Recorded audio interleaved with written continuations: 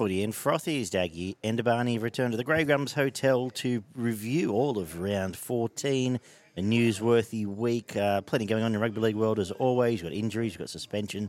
We've got Troy nearly taking out everyone on the way out. See you, Troy. Bye, Troy. There's Troy. See you, buddy. Drive safe. And we will, I guess we're going to talk about it, don't we? Yeah, we're at the pub, everyone. What's going on, bud? Yeah, no, mate, it's very, very much the same as every other week, pretty much. Nothing outstanding this week. I think one of my highlights was basically cleaning up the dog refuse in the backyard this weekend. What a treat for you. It was a pretty quiet one. I haven't done it this week, so it's all going to be furry and fucking yuck next week. Thanks for that. But there's some real good football over the weekend. A couple of games that were a little bit off, but there was some real good football played as well. So, some big talking points, obviously, in and around Origin, which probably be best left for a couple of weeks, but we'll touch on them as we go through. We're going to get dragged into them, so they're coming. Don't freak out, everyone. If you haven't heard enough or argued with us fuckwits on social media, now's your time. Yourself, how you doing, mate? Yeah, very well, very well. Just gearing up for our busiest time of year. Getting stink eyes from Maroon over there. And, going good. Could have been better if the Tigers weren't fucked as usual, but anyhow, change the habit of a lifetime. We'll get to that. Going well. So very good. We'll soldier on. We'll just run through some of these headlines. We've got 2 shows to get through tonight too. You'll no doubt see the preview shows up by the time you see all of this, but... Signing news. Fletcher Baker's officially going to the Broncos. Has been rumoured for a couple of weeks. We haven't seen him all year. No, he's been pushed to the back burner a little bit. Big body and fair enough pickup. I assume he goes up and becomes a backup forward up there as well. Because I suppose they're losing flag. They're losing flag. They're losing. You would imagine Tapau's probably his last year this year. Yeah. We'll get to have a pick. Some of the young blokes were good this week. They were. Chris Potato stays at the Dogs for an extra year, and they've signed immediately Ethan Quay Ward for 18 months. So next season and a bit, he's a Brisbane reserve. Will Warbrick, 3-year extension. So he'll be the Melbourne winger for the foreseeable future, I would imagine. Officially, Weir Hargraves and Tupou, for better or worse, are staying for another year. Haven't seen a lot of them this year, but can't fault them, really. And Daniel Anderson has re-signed with the Sharks till 2025. I assume he just shadows Bubba Kennedy for that time. Yeah, maybe gives you a bit of a half cover. Be interesting to see when the wheels turn in terms of maybe Trindle coming into 6 or otherwise after this week particularly. You think Moylan wouldn't have more than a couple of years left in him, but it's interesting the way that'll play out. We've only ever seen him once or twice at the back there for the Sharks and put in a decent performance. But probably replaces Connor Tracy. I wouldn't imagine Tracy stays there past this year. But no, he might be the one on the horizon going somewhere else with a few other rosters looking to clean out, or at least Parramatta looking for an X factor. He probably fits that bill a little bit with Waka Blake leaving and can play a bit of halves, play centre, can cover halves, can play as pinch back row even, I suppose. Not that Parra need it. And a mail around that the Tigers have told Blore, Simpkins and Denofaluma they can look elsewhere next year. Allegedly, that's according to Fairfax, I believe. Okay. Reported elsewhere. I know Talon De Silva's got future superstar raps. He's carved up all the rep footy and made his flag debut this week. Nofus seemed to be a bit on the nose for the last, 18 months or so. He's been good this year. Can't fault anything he's done this year. But I suppose they've got underage players in the form of Josh Falladay and very Charlie little value Staines, out of Blore. Tupa. They've got big bodies. Tupa, Talau's going as well. But there's bodies around that can cover that, I suppose. Blore, they haven't got much out of. I believe he's on real big money too. He was signed on 600-ish, and he's playing reserve grade, so can understand that. And Simpkins has had a good year, but Appy's there, and as I said, De Silva probably leaps him soon. He could end up could end up at the Dragons, who knows? But he's had a good year. He's a first-grade hooker. He's just not Appy Coruscant, I guess, for lack of a better... Anything else to add to that? No, not really, mate. There's always rumours, especially around this time of the year, with so many players coming in and out of rosters with injury and suspension and all the likes through the Origin period. But I don't think you'll see a lot of movement for the next probably 4 to 6 weeks until everything settles back down and everyone knows exactly what their rosters are doing. So exactly. What's deadline these days? I don't even know. August now, isn't it? Used to be June 30, but... Yeah, I think it's now August or something. Anyway. Judiciary news. I don't think there were... Swali got 3 weeks is the main one for rising a knee into Marnie's head. He has form. Obviously, it's happened 2 out of the last, I think, 3 or 4 weeks. But this was probably the least offensive out of the the previous 2. Yeah. The 2 beforehand were probably worse than this one. I don't know. Apparently, they've already given him a directive before this week, and it happened again. So I remember, I think it was the end of last year, they specifically wrote to the Roosters to tell him to stop. So I assume it's not that there's any carryover, but I assume they've just seen it and gone bang. I was a bit surprised, to be honest. I thought 3 weeks was extreme. I most, thought a week, given what we see in terms of cannonballs and... Even then, I'm sure you could probably pinpoint so many different examples of a very similar thing, especially in the forwards, week in, week out. So it's a funny one. I guess if you'd been defending and smacked someone in the head, you get 3 weeks. So Tino's forearm 2 weeks ago was just as bad. So. Yeah. No, that's true. That's no charge. Maybe an apple. And it was against the same bloke too, wasn't it? Before Reid getting a forearm to the face, I'm pretty sure. Not a direct comparison, but it's pretty. Yeah, exactly. And he got off, didn't he? So, but of course, Swali, no one wants him around Origin apparently because it's bad PR. But Tino straight in. Anyway, with injury on that, he will be missing. He got category 2, so they're going to try and get clearance for this week. It needs to be approved by an independent doctor. Tommy Turbo was approved by an independent doctor, and he can play this week, apparently. Yeah, after getting a category 1.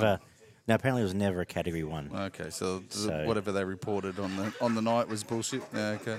Olam, Rocco Berry, and Jack DeBellum are all category 1s. Mm-hmm. They're out this week. Dave Fafita's been left out this week after displaying post-game symptoms. Okay. Real shame to see him sit out this week. Murray and Mitchell are both out, being kept for Origin, more or less. I just looked at who they're playing this week. Yeah. Big shame. And big shame. Brad Parker, 4 to 6 weeks officially for his elbow. The 2 or 3 other big ones, Tom Gilbert's season. Yes. Apparently a bit of bone came away when he dislocated that, so it doesn't sound pleasant, and a road to recovery there, so all the best to him. And Jai Arrow, 6 to 8 weeks syndesmosis. And the big one, well, I guess the bigger one, is Nathan Cleary, 6 to 8 weeks with a hamstring, a decent tear. It wasn't encouraging watching him walk off. It was proven that way. Now we get to have all the fun. Did we hear anything about Murray?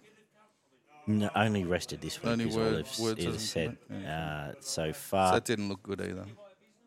No, it didn't, no. And we'll see. I assume he gets... rested until Origin. I assume then it'll be up to the New South Wales doctors to decide on him. Apparently Latrell's not fantastic either. There's well, he's been rested again this week too. So he's still in the same boat there. I guess it opens up, and as you said, we'll have actual teams next Monday to talk about, but it's the big talking point. Cleary's out. Does Nico walk straight in? How are you seeing? It's always a two-pronged question when we talk Origin, and a bit sort of pointless because the way we would look at it is probably very different how the selectors look at it. Given all the raving and ranting about combinations, does Nico walk straight in? Does Luai stay? Et cetera, et cetera. What are your thoughts quickly, I guess?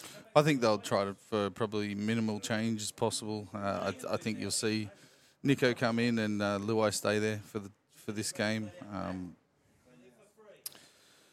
Someone like Keon Kulamatungi probably comes in to fill a spot just because he's he has looked quite good coming back, and he was very good before his injury. So I wouldn't be surprised if they bring him in to fill up one of those back row spots with a bit of extra size there. But I don't think they'll be trying to change a whole lot in coming in. For myself, I'd probably be bringing Walker in to partner Reynolds? Nico.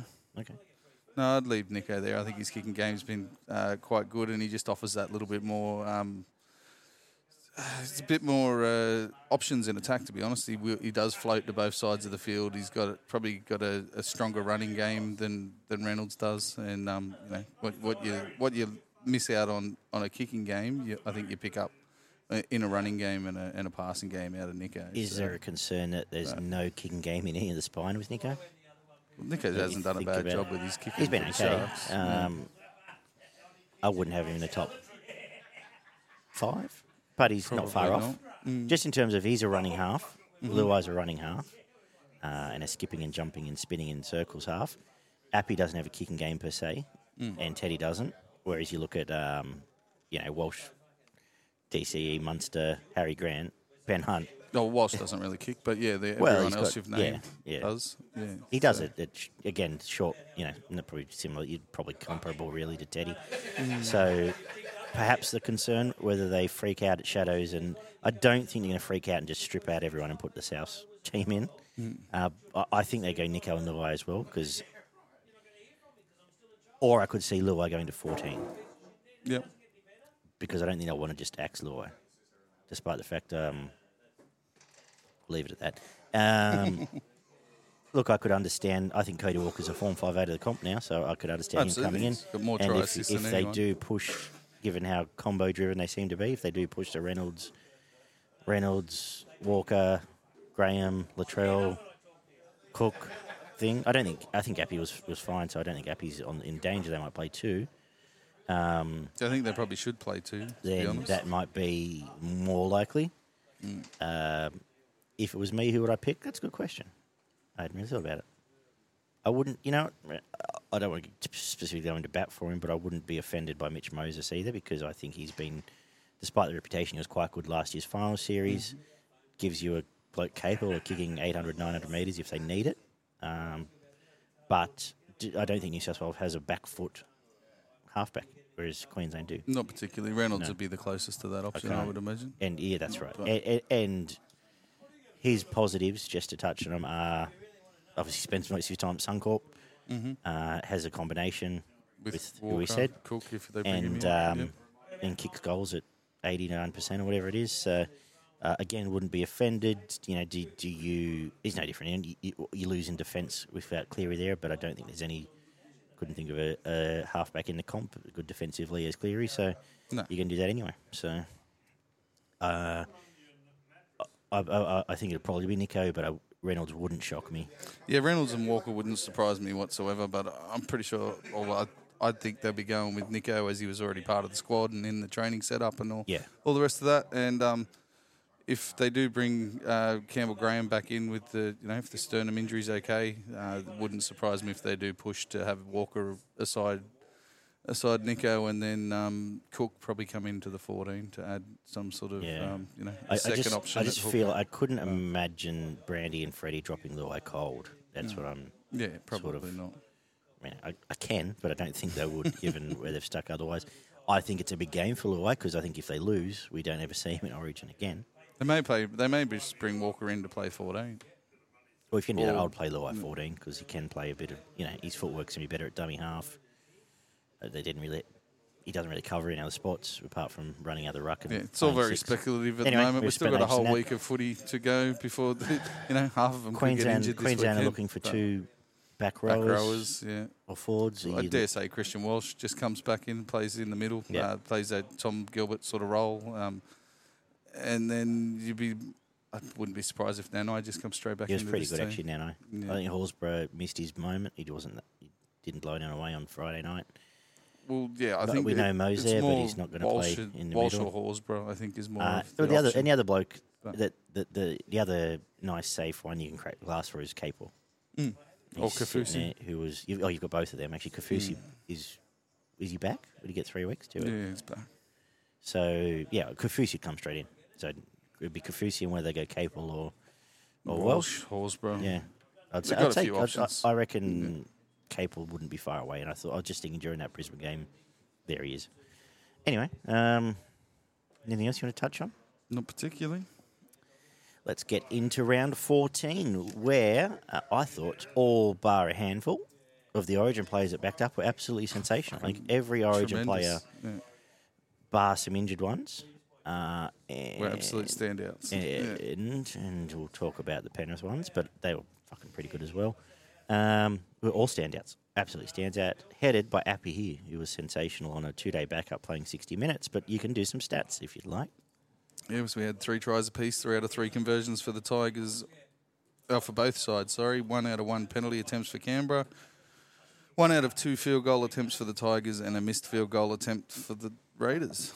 73% completion, played 78%. 650 plus running metres and 143 plus post-contact metres for the Tigers.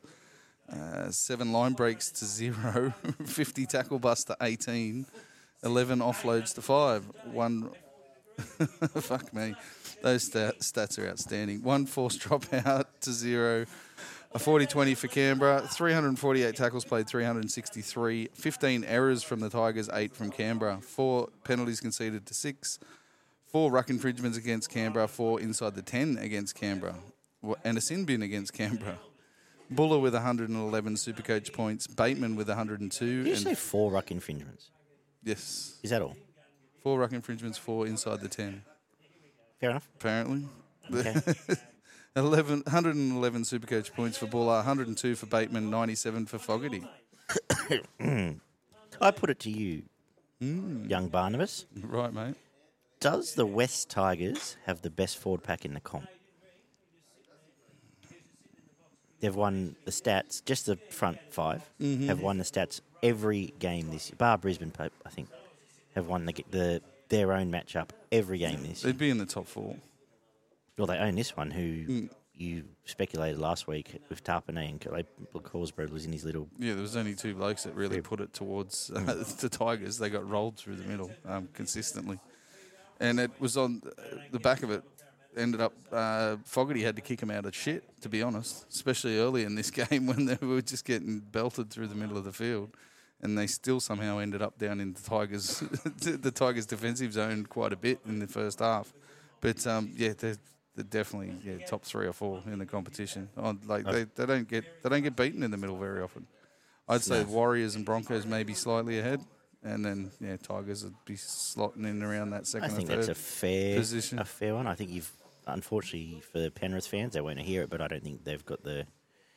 I know a lot of men injured, but I don't think they don't have the power in the back row that anymore. They've had recently. No, that's right. Over the last few years, they've still got blokes that are doing a job and crashing in for tries and stuff like that, but they're not bending the line back when they get outside their halves. But I think in terms of a litmus test, if you polled judges, they would have a Raiders forward pack in the top handful, and they bossed them here. So yeah, absolutely. Unfortunately, the rest of the field was less bossed. Actually, well, no, in truth, it wasn't. As you said, the stats. The Tigers should have won this game, and the game of analysts came out and told us just as much afterwards, which made us all feel so much better.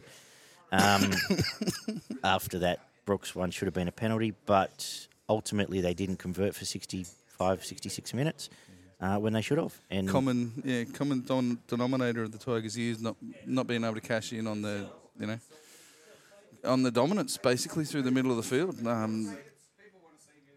Really did come back to, I think, Fogarty's kicking game, and this was fantastic. His long kicking game really turned you guys around and made you work off your back end, and there was a couple of errors in there which were very untimely, which let Canberra camp down your end there for a couple of sets, which they probably didn't deserve on the back of what the middle forwards were doing.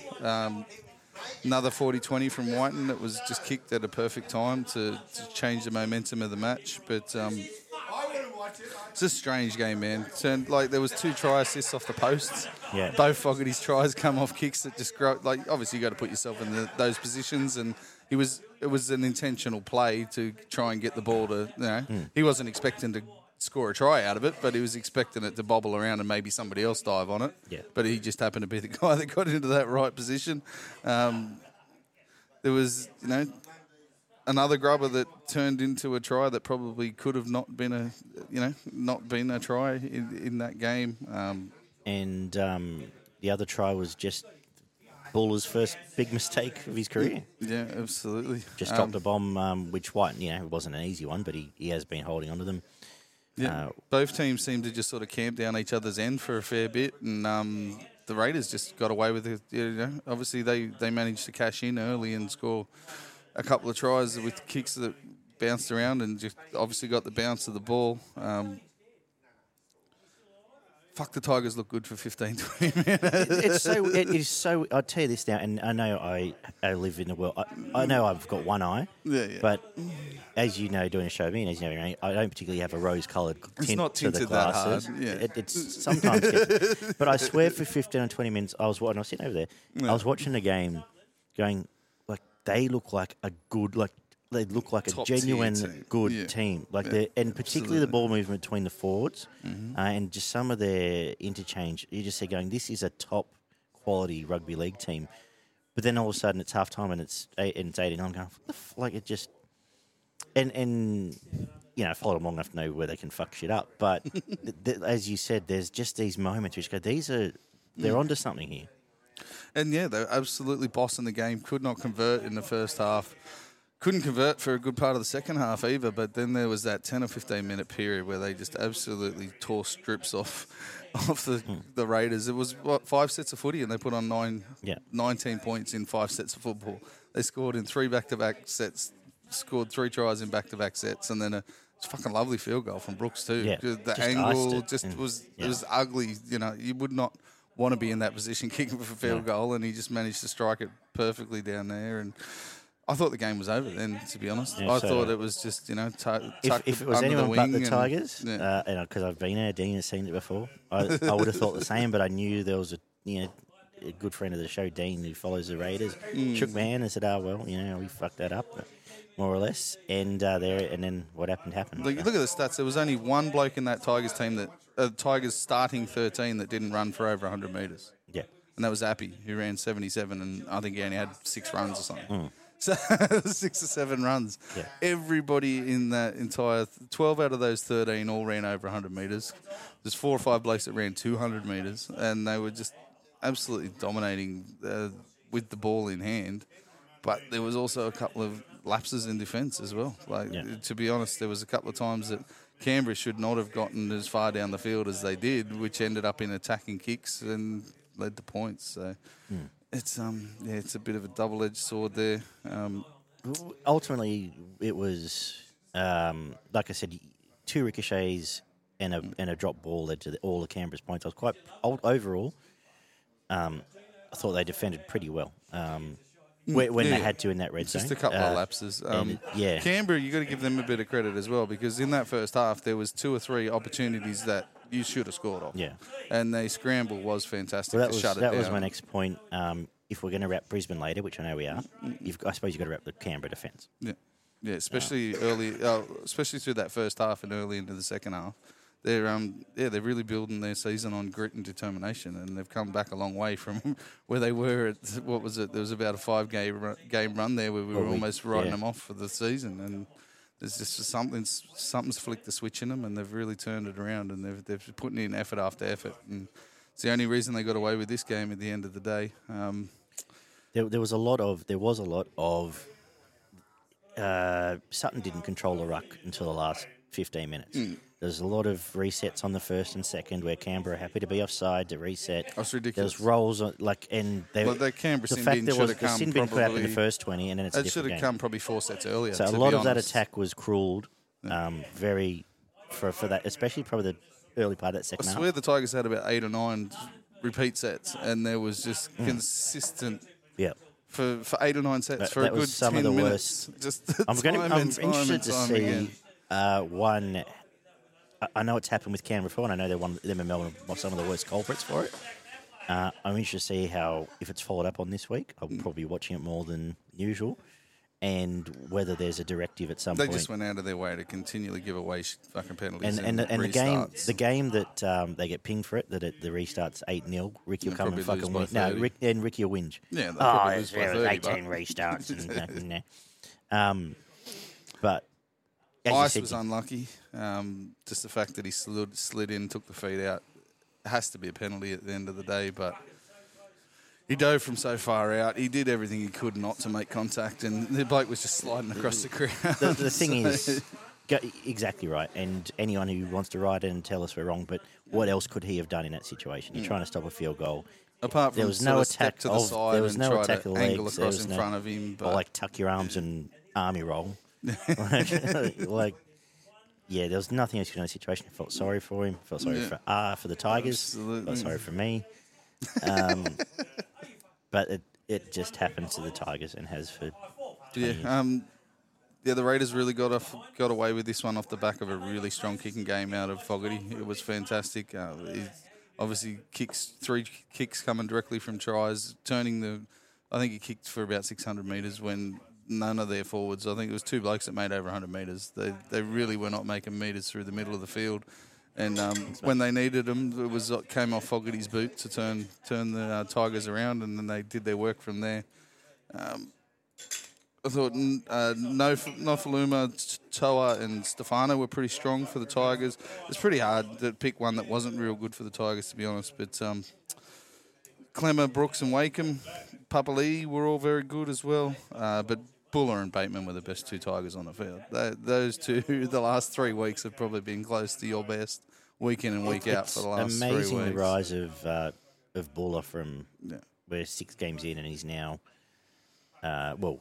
even through the Supercoach pylon, he's now going to be captained or vice-captain most The best weeks. part is he started from a defensive base. So the two really big things that picked out for me was his one-on-one defence and his defensive positioning. So, positioning against kicks and all that kind of stuff, which is the things that you find most fullbacks struggle with for a long time. So if you're building your base on that and you already know you're quick and you're strong and you've got all the rest of it to build on top of it, the kid could be fucking a superstar in 5 or 6 years from now. Yeah. But the way he's progressed just in the these last 6 games. 3 weeks, we've seen his attack.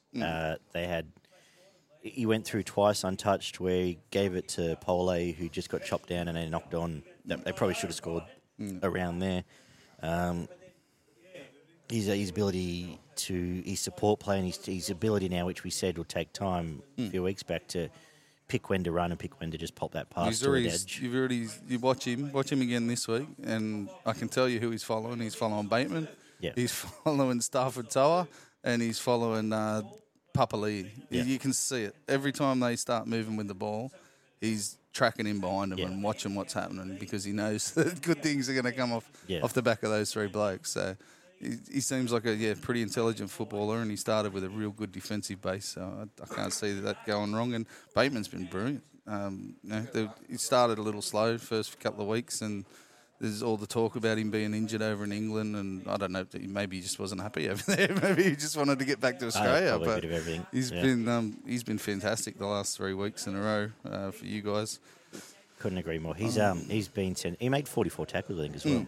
But just he throws big bodies around, but he's attacking, and I wouldn't mind seeing him, if not eventually, sooner rather than later, end up at lock, just so he's got his hand, just to have his hands on the ball a bit more. Sides of the field. Just if he's doing the yo stuff in a the freaky way he can at times, that's scary for some opposition teams. But obviously he's doing pretty well at the moment, and he seems to think a bit more like a half than a forward as well. So he's always looking for other options and trying to set other people up. He saw his time and space and dived through. And I thought Rapiner and Hopper were okay for the Raiders.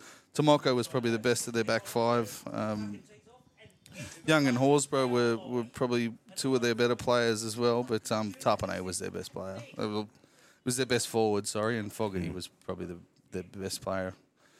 It's hard because Brooks had some really good moments, and this is probably close to the best game that he's played for a long time. I thought about that today in terms of it, just in my 3-2, when we're talking about points.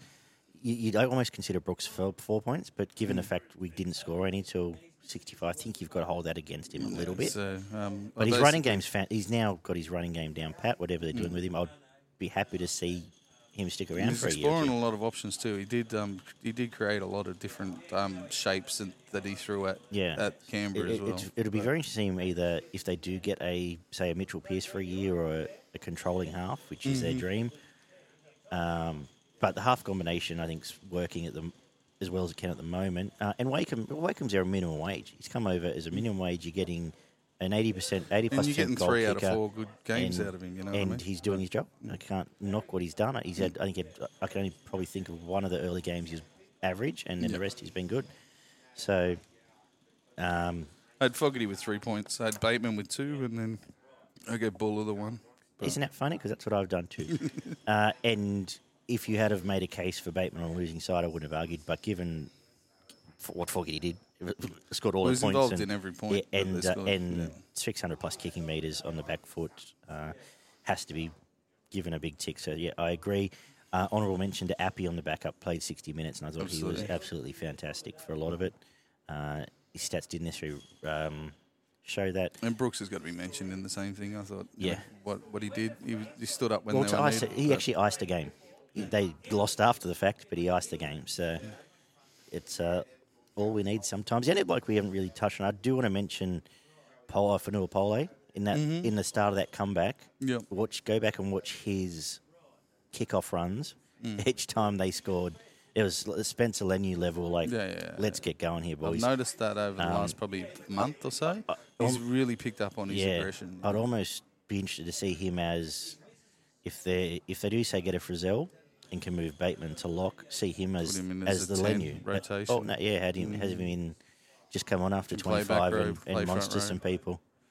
But he's still growing. He's only 18, 19. Yeah, he's only a kid. It's exciting stuff. Just quickly on both these teams, and I won't do this for every game. I know I said a lot, but it's an interesting one given the fork in the road. Canberra's got a softish draw. He's still comfy. They're going to be okay, or is it cracks here, or is it just Tigers seem to particularly playing pretty well? Obviously, probably should have won 4 of the last 5. Maybe they've hit a team Canberra probably won on the 2 or 3 games that they shouldn't have won. Yeah, and winners win. So that now sort of sits them in the pole position to slide into that 7th or 8th position. To be honest, just where they're sitting on the ladder and the draw to come. Tigers still got a bit of work to do, but they've proven that they can match it with the teams in and around 6, 7, and 8. So both teams have a sympathetic draw. I think Tigers hit Melbourne without any Origin players, and the Roosters, who you probably can put a pen through without any Origin 2 player, I think. Yeah. So interesting times ahead, I guess. Yeah, I guess I there's a part of me that think if you're another team, you'd probably rather not play the Tigers than the Raiders immediately, but the Raiders are winning. So, and a pretty Origin-proof unless DC goes down and there's a big discussion around Fogarty. Yeah, unlikely. Alrighty, Saturday kicked off 30-8. The Warriors once again at home put away a decent team in pretty impressive fashion by the end of the game. Absolutely. What do you make of what the stats say? And you may have first crack at it. Yeah, we had 5 tries to 2, 5 out of 5 conversions for the Warriors, and 2 missed conversions for the Dolphins. 75% completion, played 79%. 386 plus run metres and 149 post-contact metres for the Warriors. 9 line breaks to 6, 22 tackle busts to 17, 6 offloads to 9, 365 tackles played, 383, 3 intercepts to 1, which was an interesting one that stood out for me in this one. Don't normally mention that, but quite a few intercepts in this game. 10 errors from both teams, 6 penalties conceded from both teams. 1 ruck infringement against the Warriors, 1 inside the 10 against both teams, and a sin bin for the Dolphins. Sean Johnson with 127 Supercoach points, 114 for Jermaine Asako, and 103 for Chance Nickel-Clockstadt. I think I got the clean sweep in this game. First try scorer man of the match. And oh, nice. I probably got the margin wrong. Glad you didn't put him in a multi. But GT will sort it out for us, won't you, Greg? New Zealand's just a different world for the Warriors. Yeah, absolutely. Getting back there. But they were pretty impressive. They were physical, as they have been all year. But it came from a couple of... Fanua Blake was phenomenal again, but a couple of the other ones, now he's got some support, were pretty good. I thought Barnett had a pretty good return. I think you're going to probably touch on him. He's been out for a while. And Niokora had a big game. Did have a very big game. So they've now got a... And Tohu did his usual stuff. They're a good forward back. They're in the conversation that we just had. So... that all led to Sean Johnson being able to produce 2 running tries, and I think it's almost a self-fulfilling thing with him where now he's back in form, teams are starting to hang back again, and he can get his running game back, which is all we ever hear about. Oh, mate, he fucking absolutely turned back time in this game. He fucking... swear that bloke's got a time machine at the moment because he looked like a completely different player. He's playing better footy than what he was playing 6-7 years ago. Like... I know they were only short runs, but he beat 3 and 4 blokes in both of those runs that led to tries. Left foot step, palm, shimmy, shake, stop, start, and then score a try next to the post. Like, he was fucking phenomenal in this game. And the best part about it is he's been so good this year, but it's been more about his game management with his kicking and his ball playing. And then to put his running game back in this one, I don't know if the jersey might have had something to do with the time machine.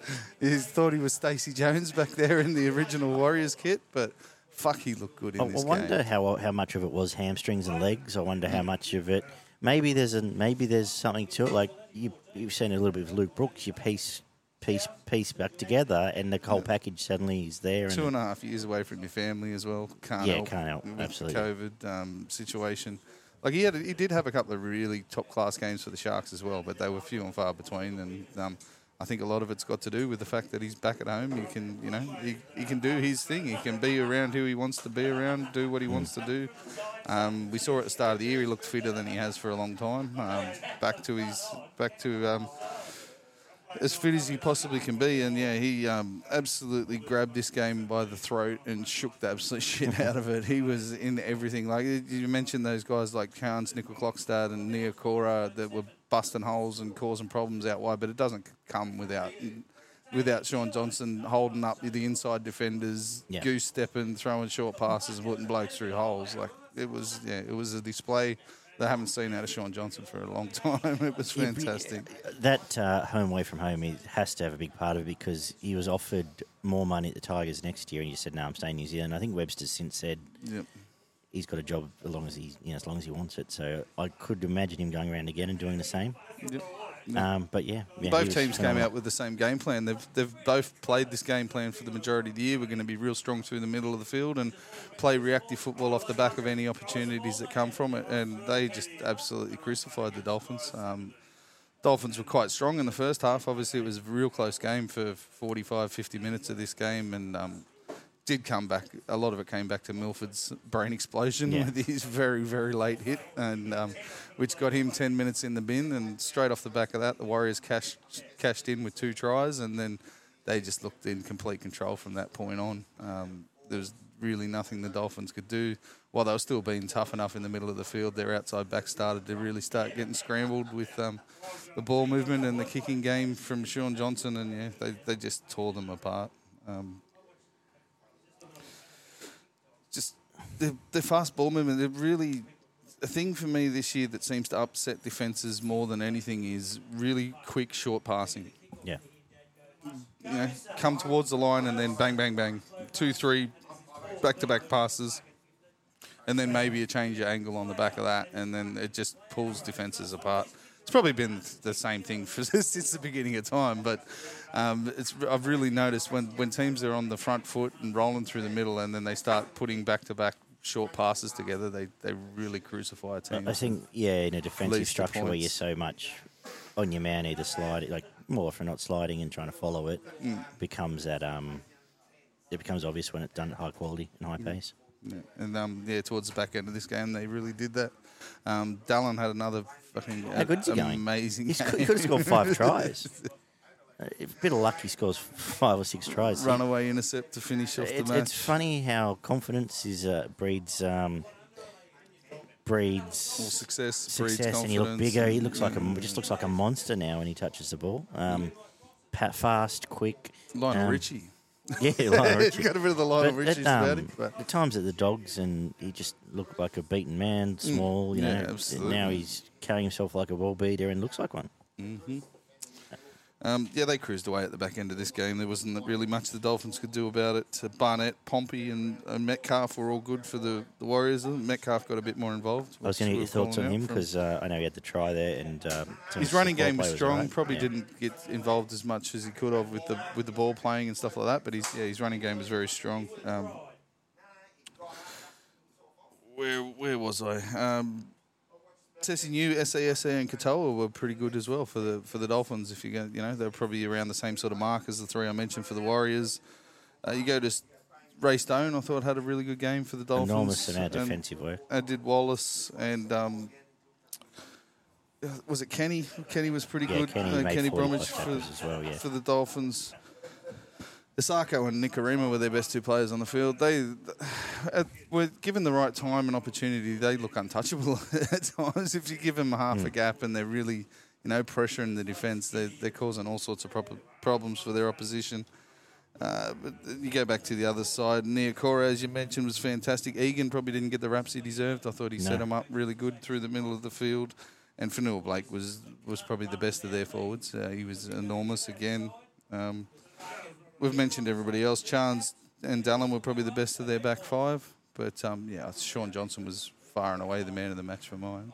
You can now make a strong case that Nikorima needs to be in his start, at least in a 17, if not the 13, no matter what happens next. Because he's their best. He was their best player here. He has enough pace, his creativity.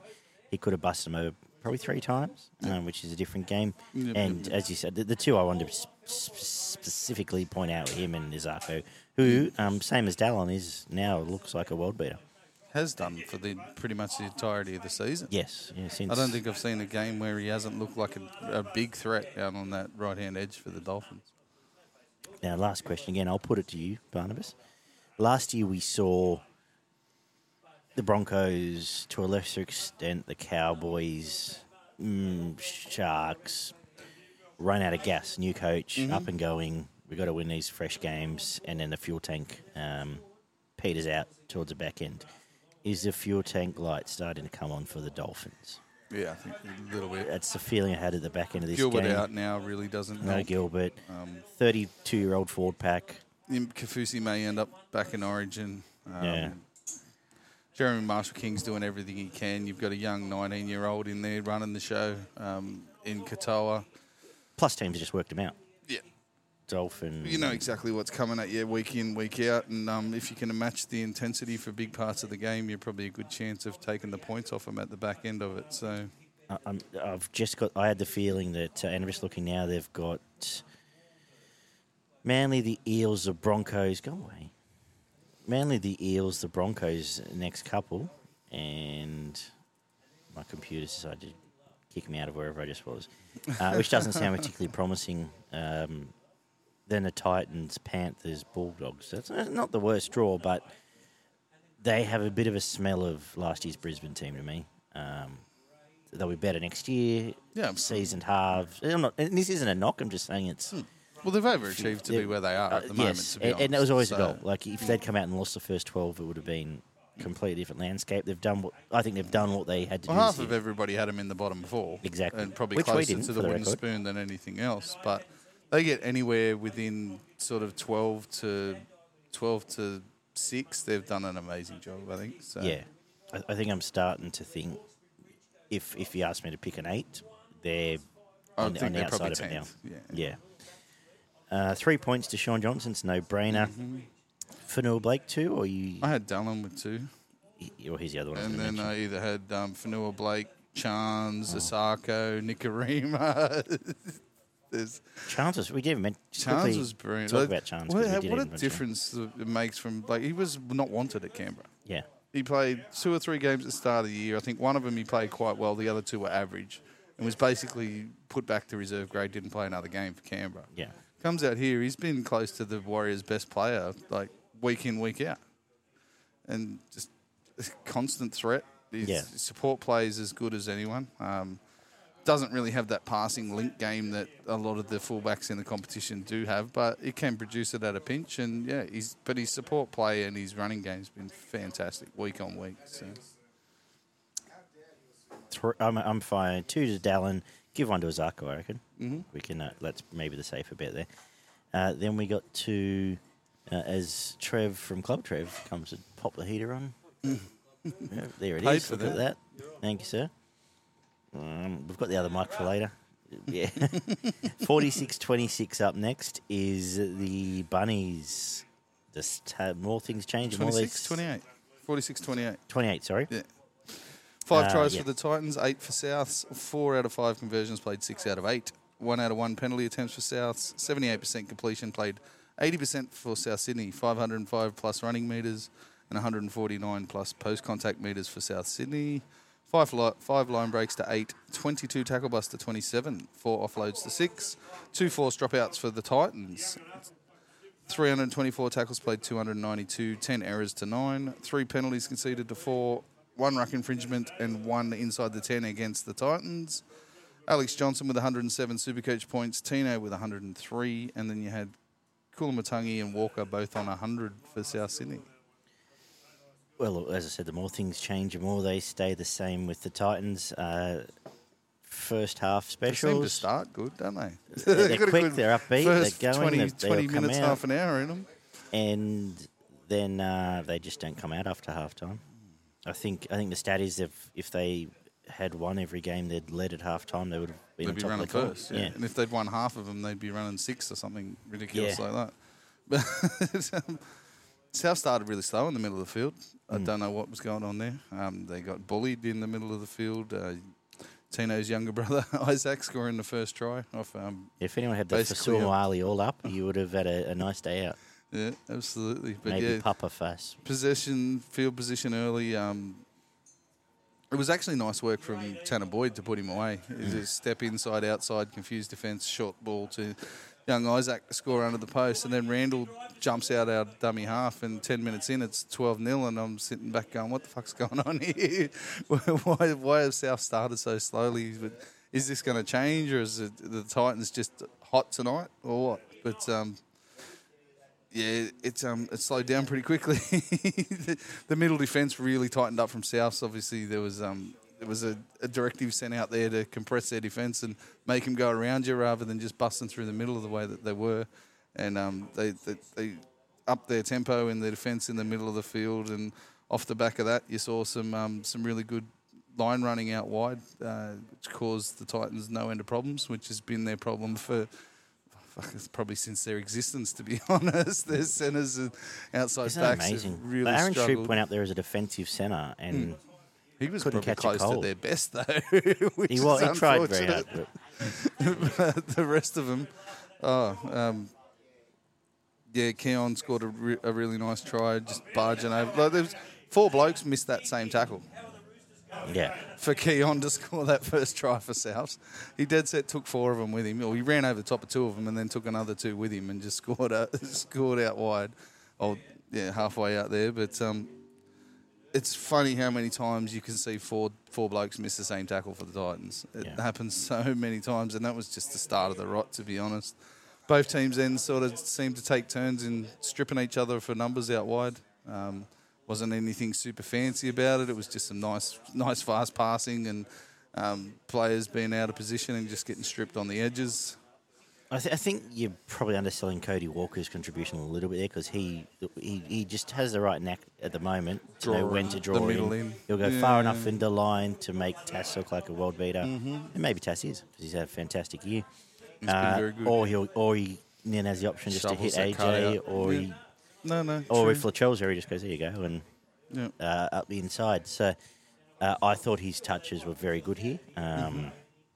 But given, as you said, in the first half at least, it was the same story on the other end. I'll let you continue. Yeah. No, it was obviously what was pretty close. It was Titans are leading by about 8, I think, coming into half time.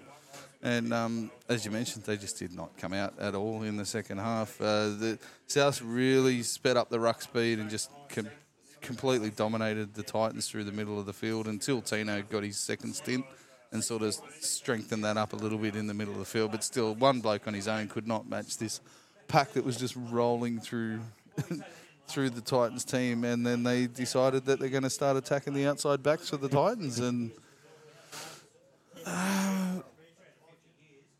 none of them could tackle.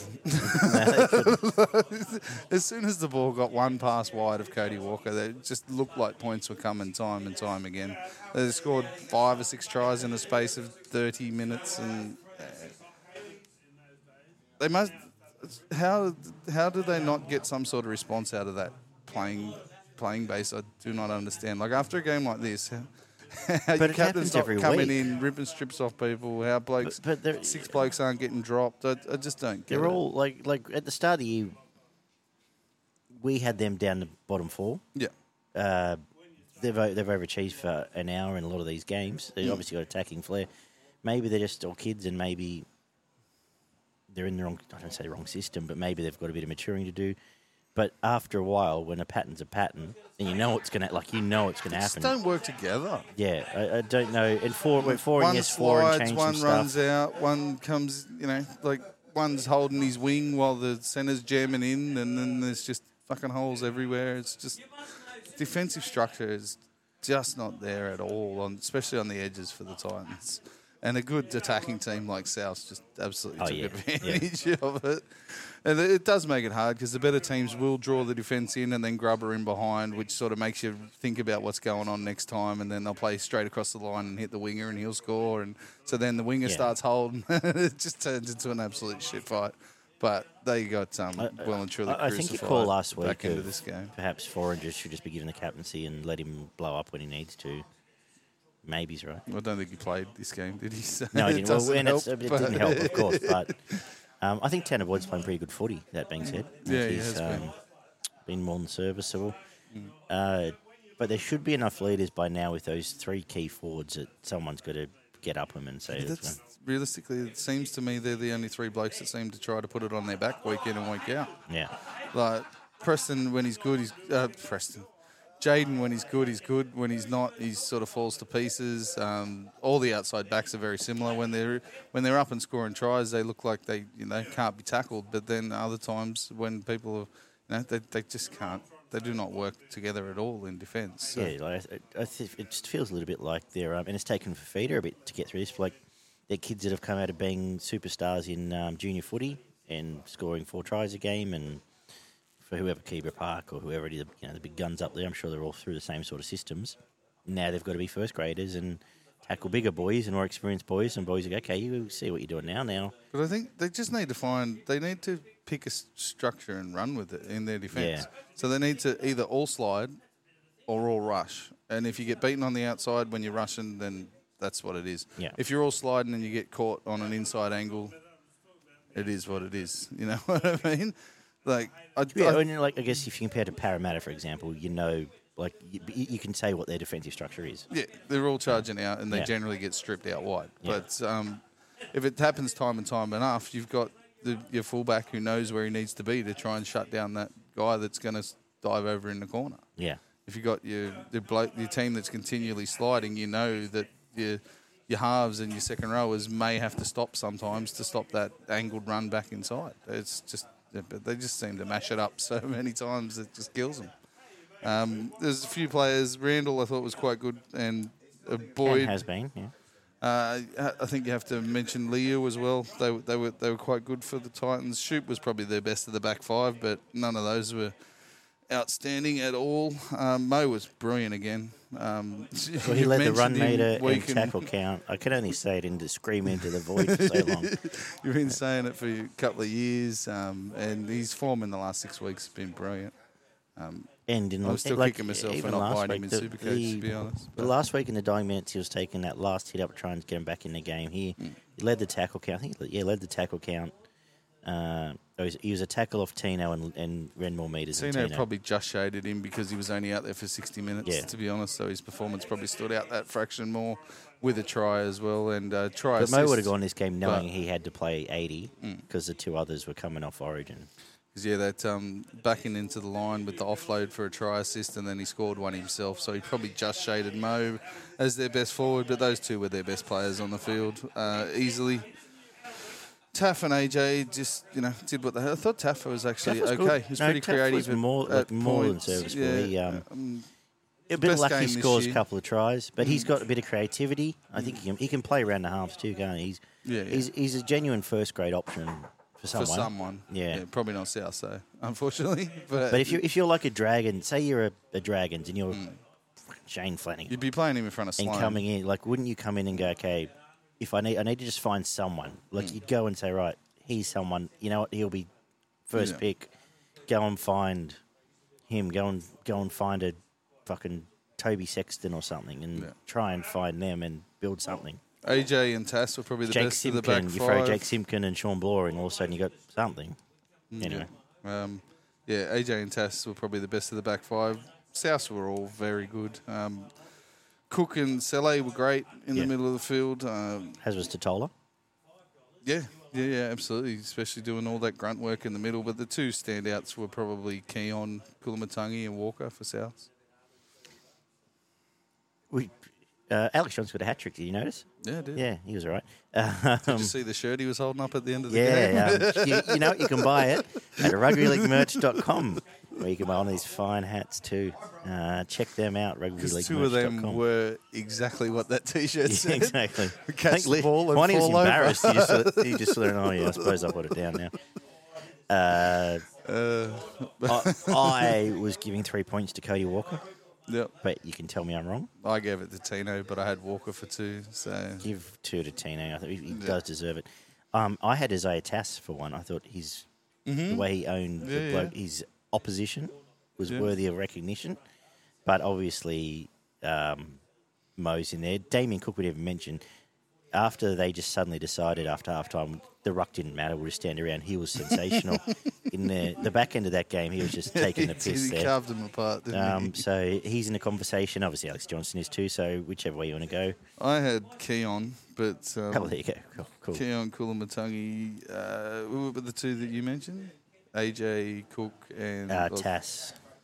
And obviously Mo. But actually, give it a Tass. I can give it a Tass too. Yeah. Very underrated, and what he does out there to provide options for another one. If you're seriously going to chase someone, try and offer them maybe 100 more than what they're especially if Whiten's coming to get them exactly. If you're going to try and get someone strong enough to push blokes off, good footwork, good pace. Geez, if Tommy Talau's going at West, I know who I wouldn't mind seeing out on that edge with over with not Nofa. Stafford. Oh, Stafford's on the other side, but anyway. Junior Tupu, yeah. Anyway, Broncos 20 Sharks. You want to keep going? You're right. Yeah, good. 20-12, Broncos and Sharks wrapped up Saturday night. Very good, strong game. Both teams tried their ass off for a good chunk of it. What did the stats say? And then you get the floor as the Sharks supporter. 2 tries to 4, 2 out of 2 conversions, played 2 out of 4 for Brisbane.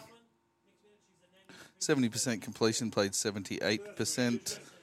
204 plus running metres for Cronulla. 5 line breaks to 6, 30 tackle busts to 46, 15 offloads to 13. 1 forced dropout from both teams.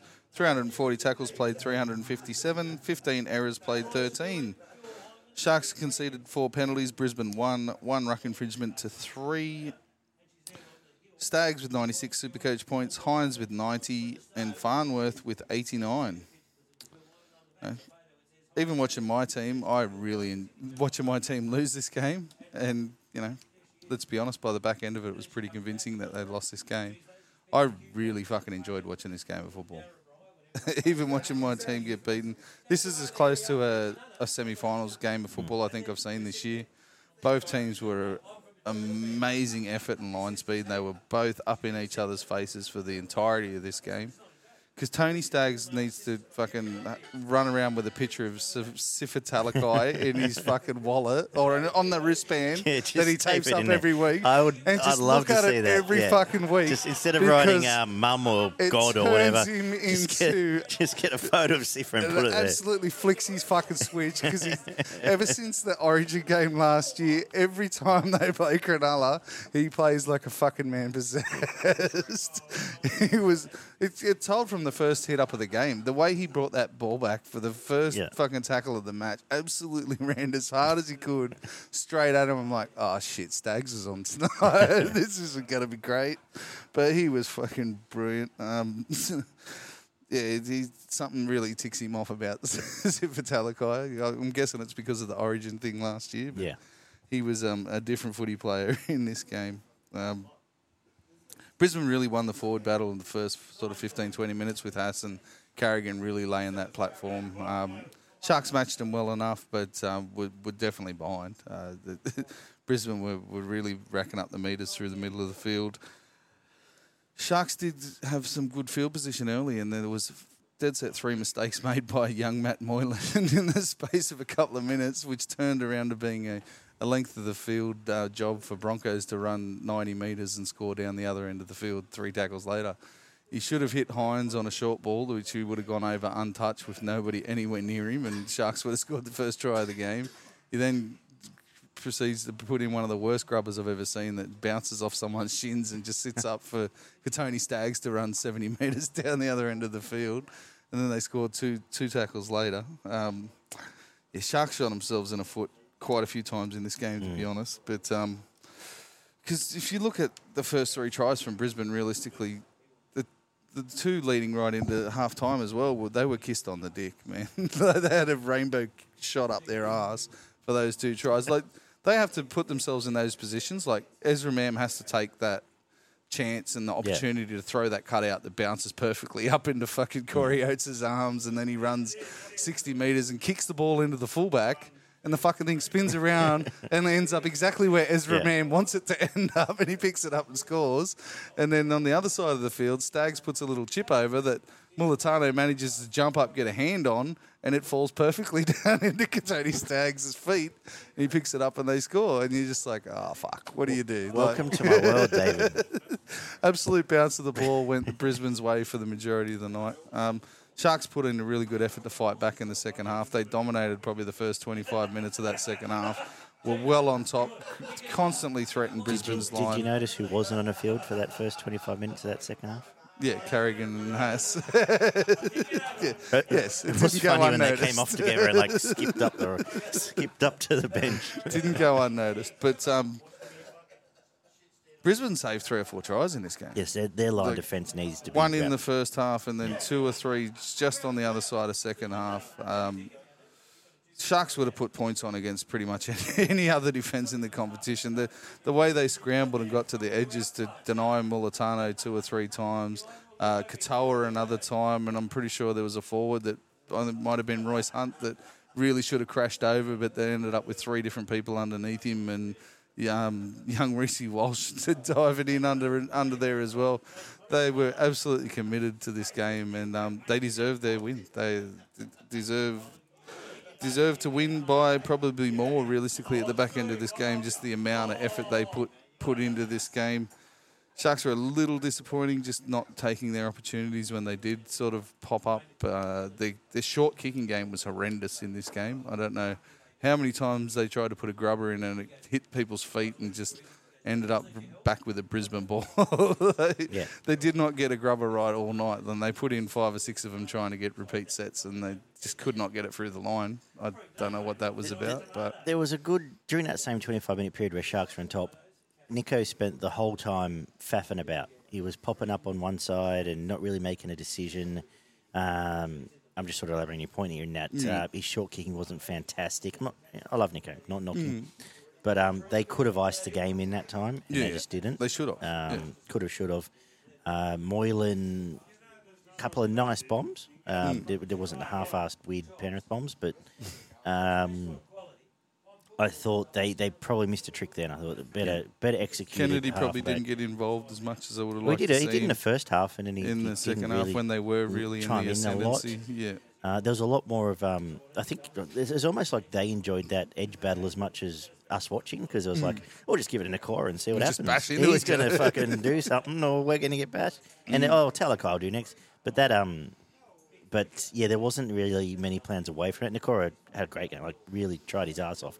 But Kennedy got the bounce of the ball there for the little grubber where he scored at the back end of the game. And that was probably really the only bounce of the ball that went the Sharks' way. Yeah. You put these teams up against each other, 10 games, Broncos probably win 6 of them, and the Sharks will grab out the other 4 if they play like this. Sharks have still got, you can't miss 40-odd tackles and expect to get away with a game against anybody, let alone one of the better teams in the competition. So they've still got a lot of work to do in their defence, and they're still missing 1 or 2 guys in the middle, like McInnes and Rudolph. They really missed them. I mentioned at the start of the year, I thought they were short on size and leg speed, and you take those 2 guys out, doesn't help at all either. But Brisbane were fantastic. Brisbane now, for me, a rubber stamp top 4 team. And even they haven't had a bye yet. Yeah, I know. They've got 6 points up their sleeve. No. They've won 2 more games than else in the comp. Rubber stamp top 4, and I think they'll be giving it a big fucking shake if you're someone, and I don't future punt because I'm a sicko and need to punt today, but if you're going to bet a future minor premier, I'd load up Brisbane. Probably not going to go far off. Unless they fall off a cliff. I said on the preview, if they win this game, this is a big game. They won last week with no one there. Yep. and they've got and then they're about to cop a couple of buys in quick succession. Yeah. So happy days for them. I want to just touch again on that edge battle. I thought in a game where Carrigan and Haas spent a lot of time off the field, Jordan Ricky was fantastic. He was very good. He's physical. Probably almost... It's grown another leg in the conversation for best player on the field, best forward in the field. Yep. And Piacora came in. He's got... He stood in that edge there that I just talked about in that battle with... it was Ramey inside, Ramey and Niakora, and held them and then gave back as good as he got. He's got some nice footwork. He hits a line and just has a bit of lateral movement each way as well. But I thought the clash on both sides was fantastic with Talakai and Stags. They're on each other. Herbie had a couple of rough moments, but looked pretty good overall. Still fucking carved it up. Really like Jesse Arthur's. A couple of big runs to get them out of trouble at times, but... you just don't notice him. And then when you do notice him, it's because he's done something good. Yeah. Like, you don't notice him for doing something wrong. But the only time you do notice him is when he does exactly what he needs to do. And on the flip side, Ramian was good. Fantastic. Was good. Yeah. Nikora was good. It was just a great clash. It was a fantastic game. So I just want to point that out. The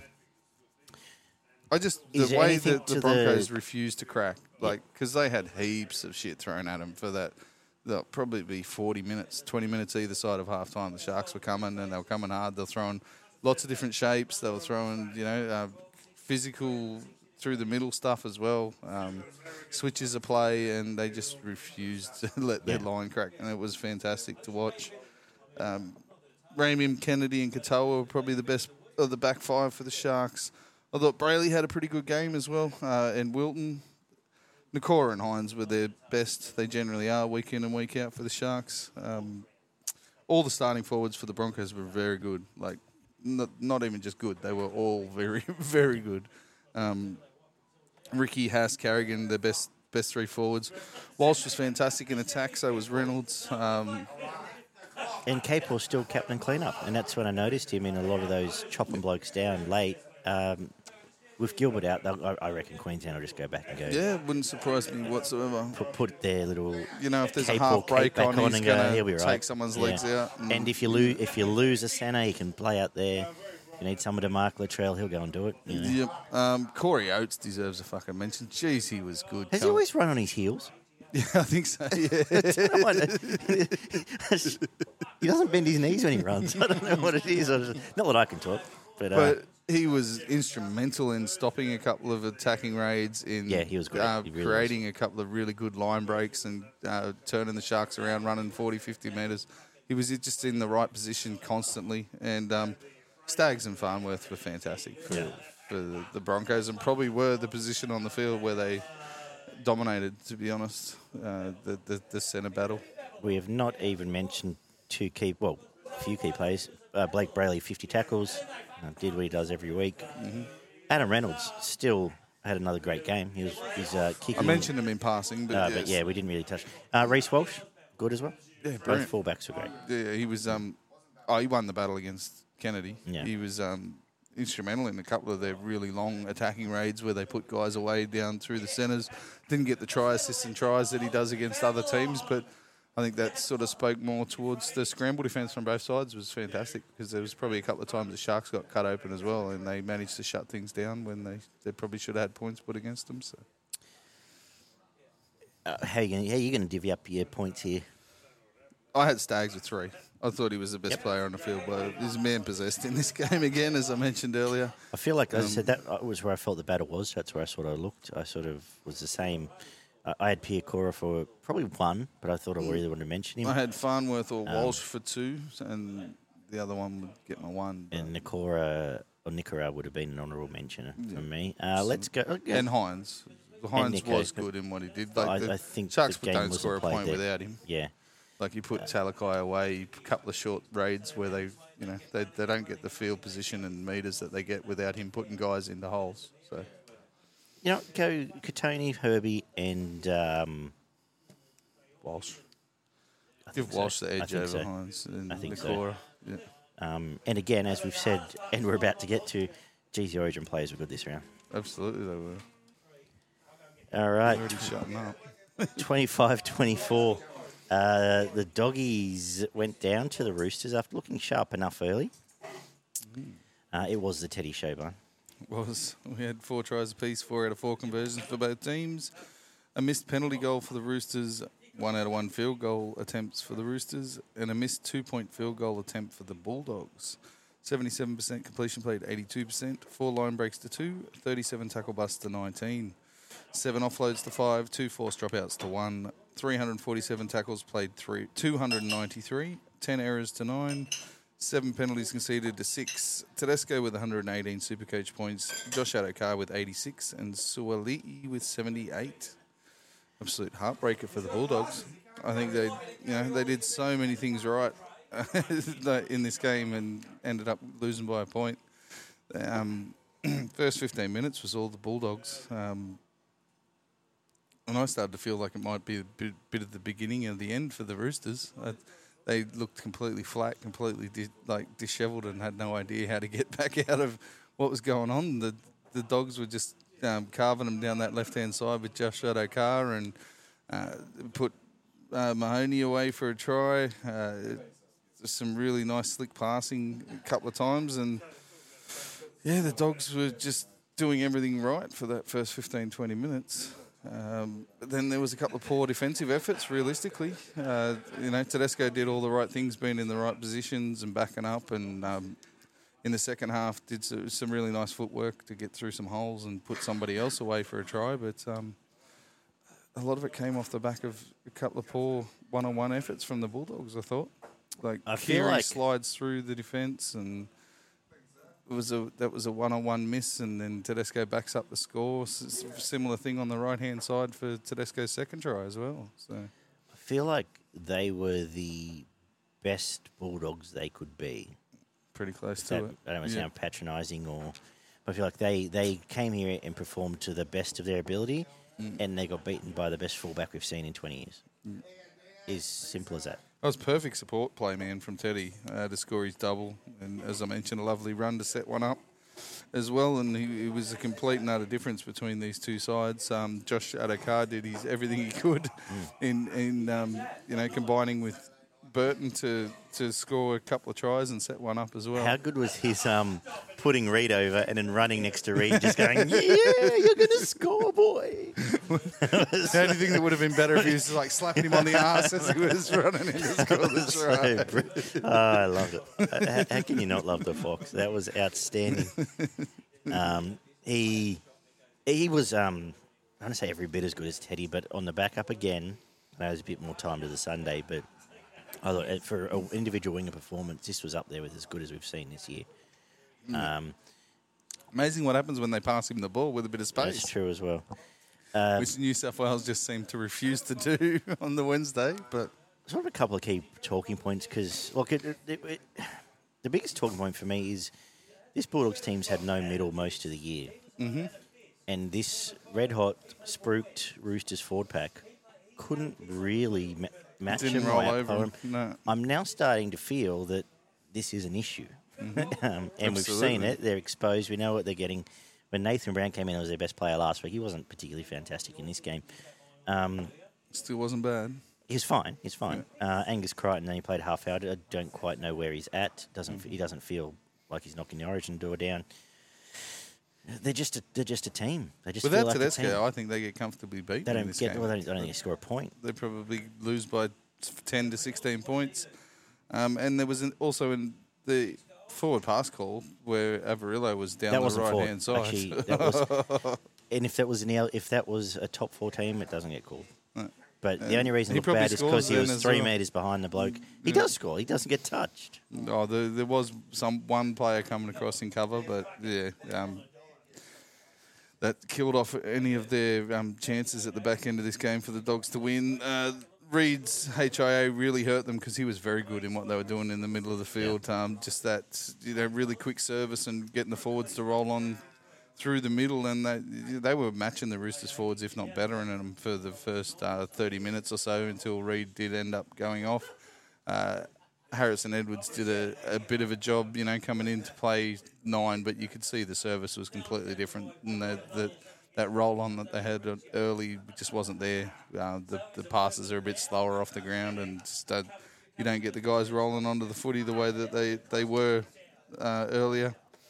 I thought Waddell and Ockenbaugh were pretty good. Ockenbaugh, I think we mentioned it when he first came on the scene. He's going to end up being a back rower, and it looks like that's his spot now. Defence has still got a bit to work on, but he's been much better. Davida Pengai Jr. and Preston were probably the best of the forwards for the Bulldogs. They were very good. Alamotti was decent.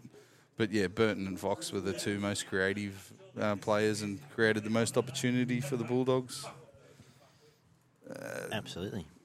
Where else do you go from there? You go to the Roosters, and you'd have to say Brown was decent, and Collins and, Warrior Hargraves did a job. They weren't good by any means, but they weren't bad. But when a forward pack of this supposed calibre, not a single one of them cracks 100 metres apart Lodge from in his Jared. 20 minutes was fantastic. Yeah. Like, Lodge came on and made a really big impact in his 20. He was only on there for 20 minutes and probably deserves now to be in the reckoning for 40 or 50 minutes a game. He needs to be coming back in and being that number one front rower, I think, for this team, alongside Jared. But it's hard because you've got Collins in that rotation as well. But between the three of them, they should be all pumping out 40 to 50 minutes. And they're doing, now not doing missing their out, best. obvious, are they? Not particularly. Apart from Radley and Cheese, they're not missing any forward oomph there. Turpin had a really good game, I thought. And so did Egan Butcher. Suali'i and Ponga were good. A little bit hit and miss, though. They made a couple of errors and a few poor back to a wing reads. Is where he should be. Yeah, absolutely. Pretty simple. Yeah. And more power to the kid. He's 20. He's about to go and earn lots and lots of money for standing on a wing. Good luck. Keary was great. Field goal, obviously, hit it extremely well when time came for him to do it. And, it was a Teddy show. You already said it. Well, just how good he was. Like, to bounce off the criticism he copped, which he wasn't particularly bad on Saturday. No. Just. But how many times you see him get caught in the corner? How many times you see him grab across the field? You didn't. Yeah. And he basically came out in the press conference afterwards and said it. So I need to go back and be in that reactive player, the guy that's there for the ball that pops up, the guy that's there for the kick that gets trapped and is rolling around on the ground. I'm the guy that needs to be directly focusing on the football and running straight lines. And if they had, it's always did. to the point where he's almost that guy now. If they had a guy you could trust as captain, like if you knew, and maybe like even like just say, look, here's a captaincy. It's not a step back. You do you, I'll do me. Don't have to worry about that. Like if probably a Keary or a Manu or someone, but I was going to say Crichton. If probably not, you won't see him not at the moment. But it's maybe that's that time. Hand it on. Or, in a perfect world, you have a young bloke there and you can mentor him for a year or two. But he was so direct and so focused on his on the way he needed to play this football game, and at the end of the day, he was the only reason that the Roosters won. And it is a good partner in crime to have when they're both playing direct. Is Keary, because he'll take to the line, he'll open up that half a hole, and as we know, Ted needs half a hole. His kicking game was good, as you asked. You've covered everything with him. Look, I'm not scared of playing them. You wouldn't be scared of playing them anytime soon, just yet, either team. But they probably, at one point, was a fair enough margin. And if it had gone the other way, you'd say that's a fair enough result. And that's a big knock on from a team the that premiership was favourites. Lauded as premiership favourites at the start of the year, and now look like a team that's more than likely going to run 12th. So 3 points to Teddy. Yep. 2 points to Fox. Yep. And I had Keary, Preston, or TPJ for the one. I think you got to chuck Burton in there as well. I thought he was a big part of what the Bulldogs did in their attack, but I think Keary probably gets the one. I'm fine with that, yeah. 45. We didn't quite see this one coming. 45-20. The Cowboys over the Storm. The second highest score a Bellamy coach team has ever conceded. What'd the stats say? And we'll get into it. Yeah, we had 8 tries to 3, 6 out of 8 conversions, played 3 out of 3, 1 out of 1 penalty attempts for the Storm, 1 out of 1 field goal attempts for the Cowboys, 441 plus running metres for the Cowboys, 82% completion for them and 78% for the Storm, 8 line breaks to 4, 49 tackle busts for the Cowboys. played 29 for the Storm, 6 offloads from both teams, 2 forced dropout for the Cowboys, 252 tackles, played 345, 7 errors to 11, 6 penalties conceded to 5, 2 ruck infringements against the Storm, 1 inside the 10 against the Cowboys. Val Holmes with 150 Supercoach points, Sammy Valame with 114, and then you had Hiku and Drinkwater both on 104. You also had one other Cowboy before you got down to the first Storm player, which was Nick Meaney on 86. Well, what a comeback from where they were a couple of weeks ago, to come out last week and be more than competitive, and then to come here getting some troops back as well. The last 3 games have been pretty good, the Cowboys. Well, not the one 3 weeks ago where they lost by 60, but the other 2 were good. They pushed Para. A bit of luck, they probably beat Para, and they did have the win, sorry. Yeah. And then here, they got are things back on track? It's looking a lot better. A lot more focused on their running game, which is the biggest part of their game, where they basically go straight into the defensive line and then work off the back of that. The thing with this competition is 3 wins. You put 3 back-to-back wins together. Any team in the comp goes from basically like you put 3 wins on the Dragons tally, and they're sniffing around the bottom of the 8. So yeah, they're the team that's currently running last. So it's been so tight and turbulent through the entirety of the competition that it's just so close now that anything could realistically happen between now and the end of the season. But I really enjoy watching Melbourne get beaten. I don't think I derive more enjoyment out of watching any other team in the comp get beaten, to be honest. And the best thing about it's fucking bellyache. I love watching it. He's angry for about 12 points, and then he sits there like this and just like stares morosely. But you can still see his head exploding. Like there's water boiling out of the top of the pot while he's sitting there watching it. Even if he's stone faced, you know he's just absolutely boiling inside. And yeah, I just get so much enjoyment. And they weren't just beaten; they were comfortably and they were completely controlled for the majority of the game in this one. And didn't really have an answer. There was no one able to kick out of trouble, or no one able. There was just no answer. It was like, oh, here we are. Yep, every aspect of the game went the Cowboys' way. Melbourne sort of fought back maybe twice in the game for about a 10 or 15 minute period. There was a couple of tries there through Xavier Coates and Olam in the first half, and then a beautiful chip and chase from Nick Meaney in the second half, which is a piece of individual brilliance that really sort of got them back into a position where they could have maybe fought back a little bit, but yeah, the Cowboys were just well and truly on top. They targeted their halves. They went straight at Munster, they went straight at Hughes, and they went back in behind the ruck at Harry Grant as well. And I think you'll notice they all missed 5 or 6 tackles. They really went out of their way to break open those guys, and even if they weren't missing tackles, they were drawing in defenders and creating space on the outside for the likes of Val Holmes and Peter Hiku to have an absolute field day at the back end of this game. They played really quick, up-tempo footy and really direct, running straight at defenders, making them make decisions. And then, that was basically the outcome of this game, I thought. Melbourne just were making the wrong decisions when they were getting drawn into blokes running directly at them at pace, sort of getting caught on inside and outside shoulders. And the Cowboys jumped on the back of that and scored a shit ton of points. Coates, Hughes and Grant were decent for the Storm. Welsh and Liero were good, I thought. You could probably add Katoa to that as well. They did a job in the back row, but they well and truly outplayed. Munster was pretty strong. You know, he got involved at times, but only when they were on the front foot. Never really did anything off the back foot. And Meaney was their best player by a mile for the Storm. Just chimes in perfectly for them. They just have this. They have this ability to feel. It's particularly the edges and their edge forwards. When they're not playing well, they're so exposed. They feel so exposed, and when they are playing well, they seem to come together. But the same time last year, the same thing happened, and they just looked like they couldn't couldn't blow out a candle. And I wonder if we're about to Origin probably doesn't help with them, obviously. But the back 5 for the Cowboys were brilliant. They caused no end of problems for the Storm. Cotter and Neem were good. Cotter was especially good coming back off, a man of the match performance for the Queensland side. Nanai and Lukey were really good on the edges. They exposed the halves Nanai's extremely best well. game all year off a break there. Robson was fucking awesome. He was creating all sorts of problems, as I mentioned, when they targeted in behind the marker defence. He was breaking them open at will at times. Drinkwater, you could add him in there as well. His creative play was one of their better.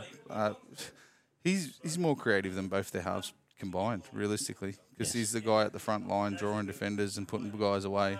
And which is fine when every piece is working, because Townsend then does his job. And Dean just becomes a runner. Has a little snipe here and there. And it's fine when it all works. When it doesn't work, it looks pretty ugly. But they got early ball out to Holmes and Tuolangi. Yeah. And they absolutely terrorised that side. He did unto them what Stafford did to him. So he came here off the back of that, and he looked fast, he looked sharp.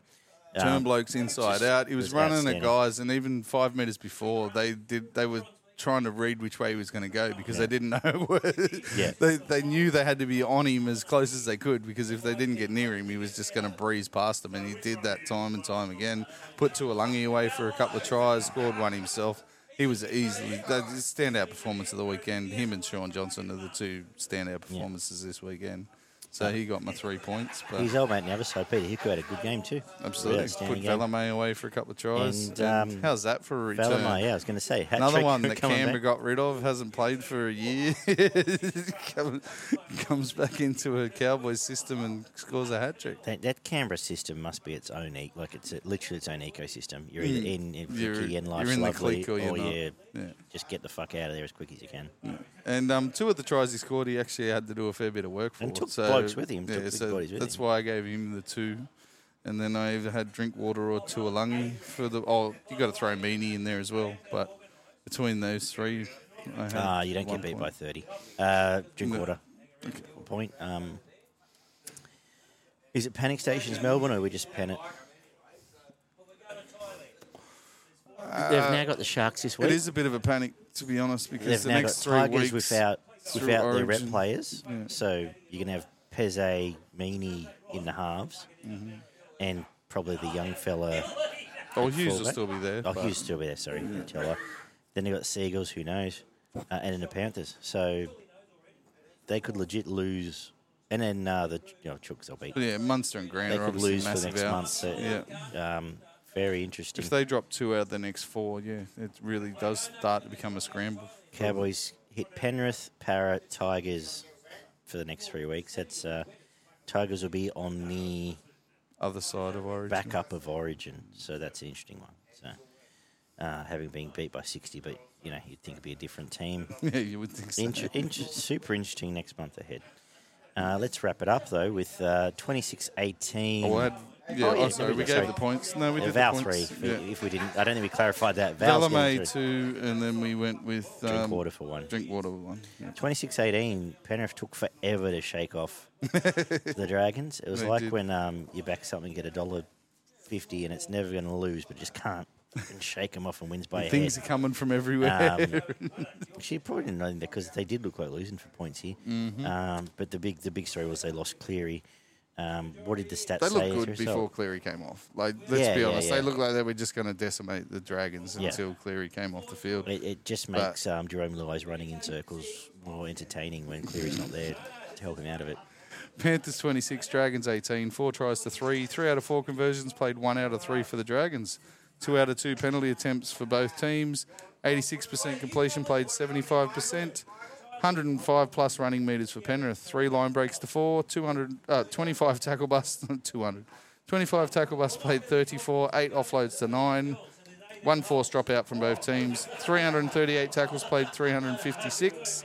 7 errors to 10. Both teams gave away 6 penalties. 4 ruck infringements against Penrith, 1 against the Dragons. 1 inside the 10 for the Dragons. Ravalawa with 96 Supercoach points. Brian To'o with 85. Isaiah Yeo with 83. Once again, it was the key points here. The 2 you just mentioned, Yeo and Bizza on the back up again. They had till the Sunday night. They were absolutely sensational. 200 metres again. Those 2 were probably the difference at the end of the day, I would suggest. Yeah, absolutely. Yeo's footwork through the middle, everything you get from Yeo. Standard Yeo, absolute peak Yeo. dragged them when they need to get dragged, played the ball when they need to get played, and came up with the match-winning play with the offload.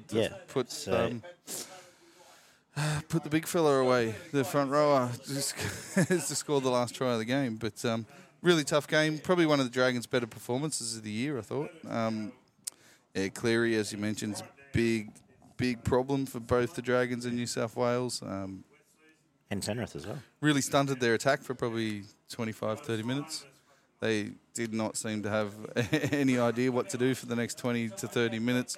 Cogger did sort of pull them out of a hole. I thought he was quite good coming in. There's something, like, you've got to give credit to the Penrith system in that you see with O'Sullivan, you saw a bit of Cogger here, is once everyone works it out and gets back to the flow, they don't miss a lot of beats. Yeah, basically, the kicks are going to be a bit shallower. The running game's not going to be as much. But I was disappointed in, and I don't, there's going to be Penrith fans, we know who they are, going to write in, but I was disappointed I didn't try and take more charge because at the time it happened, absolutely. They were on top and they could have really put the sword down. Well, Cogger still ended up being the dominant half by the end of the game. And that was the perfect time for Law. He only had to put on a right foot step and put someone over the line. Everyone shuts up, the game's over. He can look like a world beater. You can probably go off because they scored 2 more. But he almost shied away from it. Well, they stopped taking risks in attack, like altogether. They just went, we're going to just shut this down and play through the middle of the field, which was to their detriment, really, because the Dragons were still pretty intent on trying to get the ball wide and do a few different things in the middle of the field.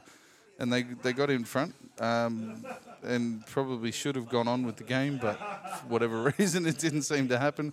Ravalawa with a couple of really strong tries. Like, it wasn't just catch and fall over stuff. It was bashing through guys and taking guys with him. I thought there was 2 beautiful efforts there. Then a couple of really nice kicks. One for Toto off Cogger where he just runs in untouched, and Lomax with a beautiful jump over the top of, I think it was Crichton at the time, and to grab the ball and score. But, it was really tough, good performance. Both teams displayed a bit of skill at different times in this game. You also mentioned that Dragons were cruel because why did Little spend... Did he get a HIA? Yeah. Because he ended up coming back on, but he spent too much time off the field. Yeah. Absolutely. And they lost to Bellin. It's a more interesting game, and I thought they, like I said about the Bulldogs, they were the best Dragons they could be in this game. No, absolutely. They were very good. Bit of brilliance from Isaiah Yeo to break open the game at the back end. That charge into the line, take a couple of guys with him, and an offload for Leota to score the match winner. Both Dragon centres had a very good game. I thought, Lomax and Sully both had very good games in this one. Jack DeBellin and Burns were good. They crawled them a lot when DeBellin got a HIA and didn't come back. Sewer and Little were probably their best 2 forwards. And as you mentioned, Little probably spent too much time off the field and should have been on there for longer. But well, I was shocked only because he eventually came back on as well. I was a bit confused, and also because they had him in multi. So only cost me Ben Hunt and Ravalawa were their best, obviously. Leota and Fish, Martin did a job without impressing. Hunt's kicking game is probably going to be underrated in every other review, but this one because I'm mentioning it. But he found Edwards out, who's been the best fullback in the comp. On 3 or 4 different occasions, Well, 2 tries off kicks, and found him out another couple of times. So he was outstanding, Ben Hunt. A lot of grubbers back in against the grain away from Edwards, across the post. For Mr. Always There, and all we've heard about from Penrith fans is he should be playing one for New South Wales. Well, he didn't particularly... you can't blame him because you're allowed to get fooled by one of the best players in the game, but wasn't particularly covering himself in a state of origin glory in this game. For all the kicks I've given Kenny during the year, I thought he's very good in this game. And they've obviously backed him because Sonny Luke dropped out. They've obviously backed him that he's going to be the bloke who's going to make 50 tackles and get through it. So didn't set the world on fire, but he was very good. So was Sorensen. As I mentioned, Cogger did a job, did more than he needed to at different times. Filled in very well there. Targo, Taruva and Toto were their best, the best outside backs. Targo actually came back really well, considering how his injury. Taruva's just always there. He doesn't, he pretty much sticks to his wing, but whenever he's needed, he does what he needs to do. And Isaiah Yeo, I thought for mine was the guy who took this game and ended up winning it for Penrith. So. how big an out is Nathan Cleary for the next 6 weeks? Massive. They're going to hit the Roosters this week, which could be that game. Could be that. What even is that game which we're about to preview? Could be 40-0 either way. It could be fucking they're going to cop the Cowboys, the Knights, the Storm, the Dolphins, and the Bulldogs. They've got a great draw. Penrith. Jeez, I can get some kissed on the ass sometimes. You know what you're going to get out of Cogger, but you're not going to get the flashes of brilliance that get provided by Cleary when they're absolutely needed. So those really close games may just get edged out in a few of those really close games going through the next 6 to 8 weeks. And Dragons just going to be who they are, aren't they? They might knock a couple They're off. They're going to get bossed. They're going to finish last. Yeah. Who do they beat? Exactly. In a comp that's that close, they could possibly, they'll have their day where they will beat someone, and you'll go, "Holy fuck! Well, how did that happen?" But I don't think it's going to happen often enough. Dragons fans should just celebrate. Pretty much. Essentially, where Tigers were this time last year, when all the same shit went down. It's just going to be what's going to be. 3 points to Yo, 2 points to Bizza.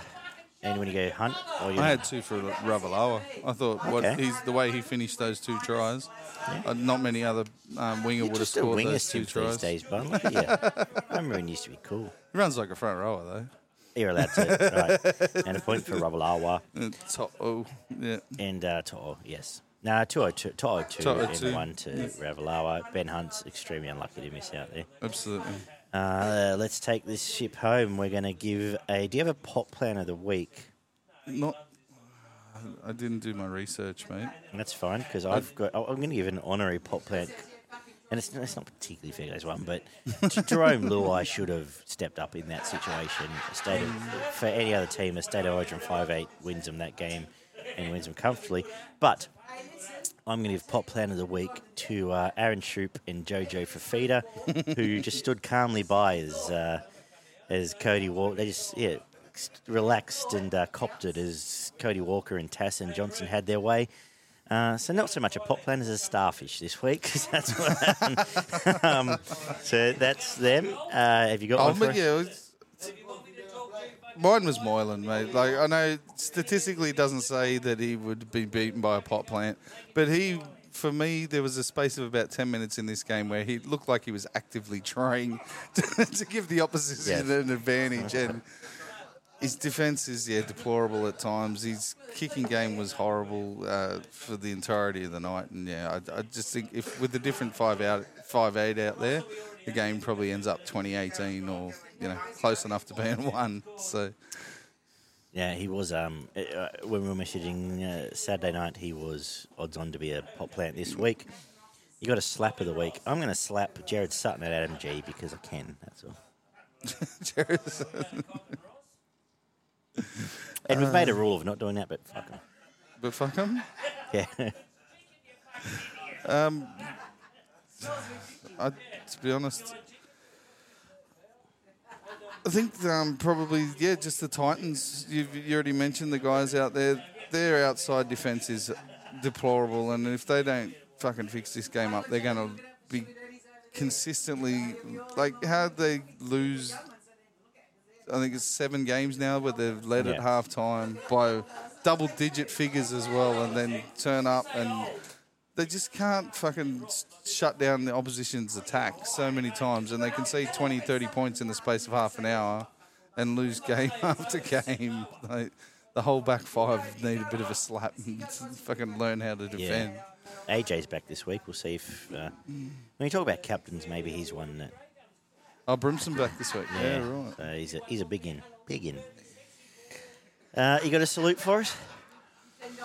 Sean Johnson.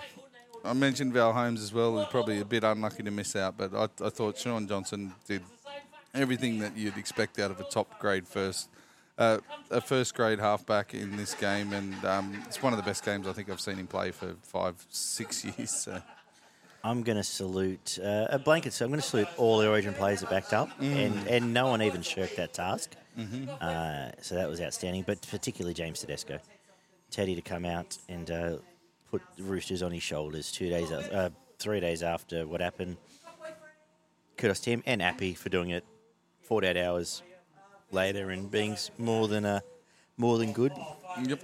There are salutes this week. Check out rugbyleaguemerch.com. Check out our socials, Facebook and Instagram. You can find Footy and Frothies. We also have a Twitter, but I've deleted the app this week. I've had enough Okay.